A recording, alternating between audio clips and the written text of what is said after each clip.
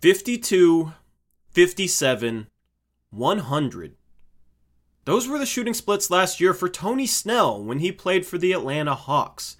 Tony Snell is now a member of the Portland Trail Blazers, so this is his player preview. What's going on, guys? Welcome into the video. If you haven't checked out Ben McLemore's player preview that I dropped yesterday, make sure you go check that out. I'm going to try and drop 2 a day. I want to get caught up. I got a little bit behind with these. Also, we had a Media Day stream where we talked about Media Day for like 3 hours over on Blazers Uprise Live. I have uploaded that audio to Spotify, so if you want to listen to some of that on the go, you can go check it out on Spotify. So we got Tony Snell coming up today with this player preview, and then hopefully one a little bit later tonight. I'm not going to tell you who that is, but it should be a good one as we get into more notable players on the roster. So Tony Snell last year for the Atlanta Hawks played in 47 games and started 23 of them. As the playoffs came around, he fell out of the rotation, but for the majority of the season, he was a guy that was just a plug-and-play piece that did some serviceable things for the Atlanta Hawks. He plays his role extremely well,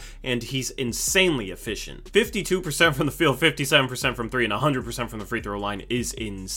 For additional context, he shot 26 for 62 from 2-point, which is good for 42%, but he is a 48% career shooter from there. From 3, he shot 62 for 109, so that is a small sample size, but he is a career 40% three-point shooter, so he's a lethal knockdown shooter. And while if he had played in 70 games last year, it's unlikely that he ends up shooting 57% from 3. It's still pretty impressive considering that he made more threes than he missed while shooting 109 of them. Now, he also hasn't missed a free throw in the last 2 seasons combined. 2 years ago, he shot 32 for 32 from the free throw line, and last year he shot 11 for 11, so he's made 43 straight free throws at least. The dude doesn't miss free throws. He's a career 84% free throw shooter, but the last 2 years has not missed. So if he ends up missing a free throw for the Portland Trail Blazers this season, it's his first free throw missed since 2019. His true shooting percentage last year was 70.8%, which is absolutely absurd.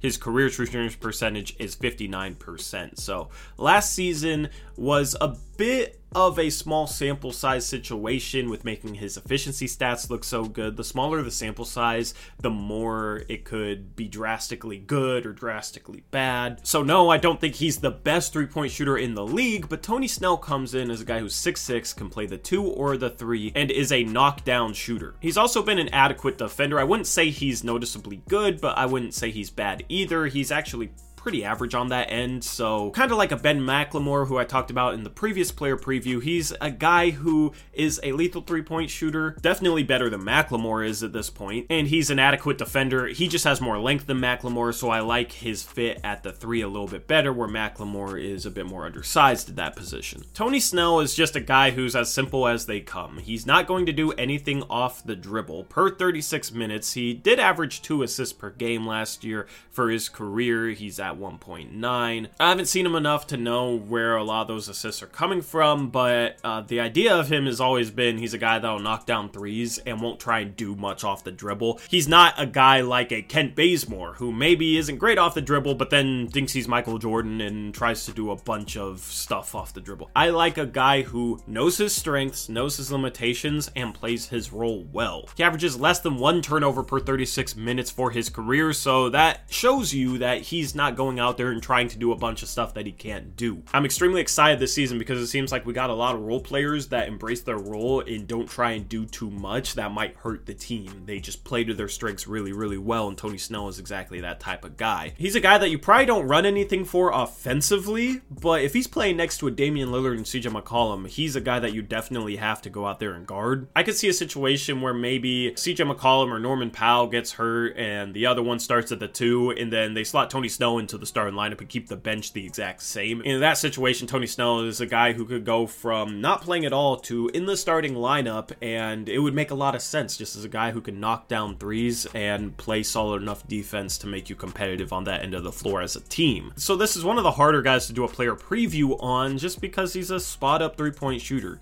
He's not going to do too much off the dribble. He's not going to shoot many pull-ups. He's a guy who's a catch-and-shoot guy, a spot-up guy. a floor spacer. We'll see if he has anything else. As I said, I haven't watched enough of him, and if you look up at his highlights, it's pretty much just 3-point shots. Occasionally, he'll have a cut to the basket and finish that way. I would like to see that be a bigger part of our offense, so he can fit into that. Here's the thing though, any NBA player can cut and make a layup, so that's not really saying much. And occasionally, he'll also straight line drive to the rim. But overall, he kind of reminds me of a better defensive version, a better shooting version of Allen Crabbe in a way. Crabbe didn't do a whole lot off the dribble. He didn't get to the rim all that much. Now, Crabbe did take a lot of long twos and a lot of mid-range shots. One thing I like about Tony Snell's game is he doesn't take many of those. 64% of his shots last season came from the three-point line, and only 2% of them came from 16 feet to the three-point line. Only 11% of them came from 10 feet to 16 feet, and his career numbers are pretty in line with that. He's a guy that either tries to take a three or moves the ball along, gets the ball out of his hands, and lets other players make a play. He's not a guy that you're going to see pump faking on the three-point line, taking one dribble in and taking an 18-footer, unless maybe the shot clock is at 5. So I actually really like that part of his game. I feel like that's an underrated aspect of it.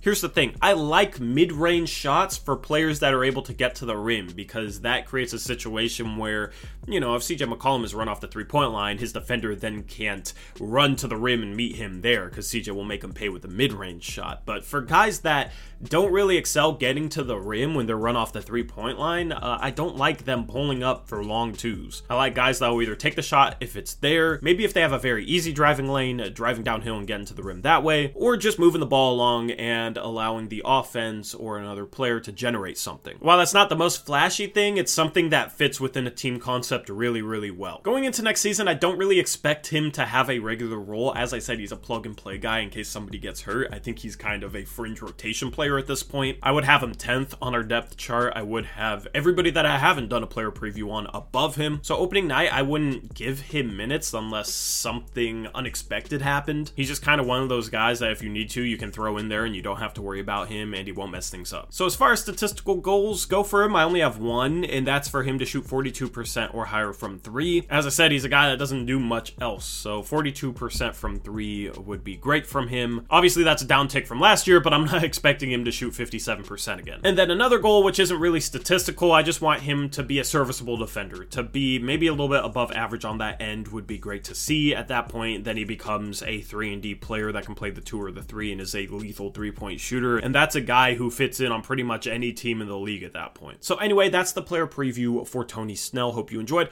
Let me know what you think about him down in the comment section below. He's a very mundane player, but not in a bad way. He's just a guy that doesn't really have a lot of aspects to his game, but what he does well, he does really, really well. So anyway, later tonight, we'll have a good one for you guys. We're getting into some of the players that I've been excited to make player previews on, so hopefully you're excited for those videos as well. Anyway, that's a wrap for this one. I'll catch you in the next one. Until then, as always, peace out. Go Blazers.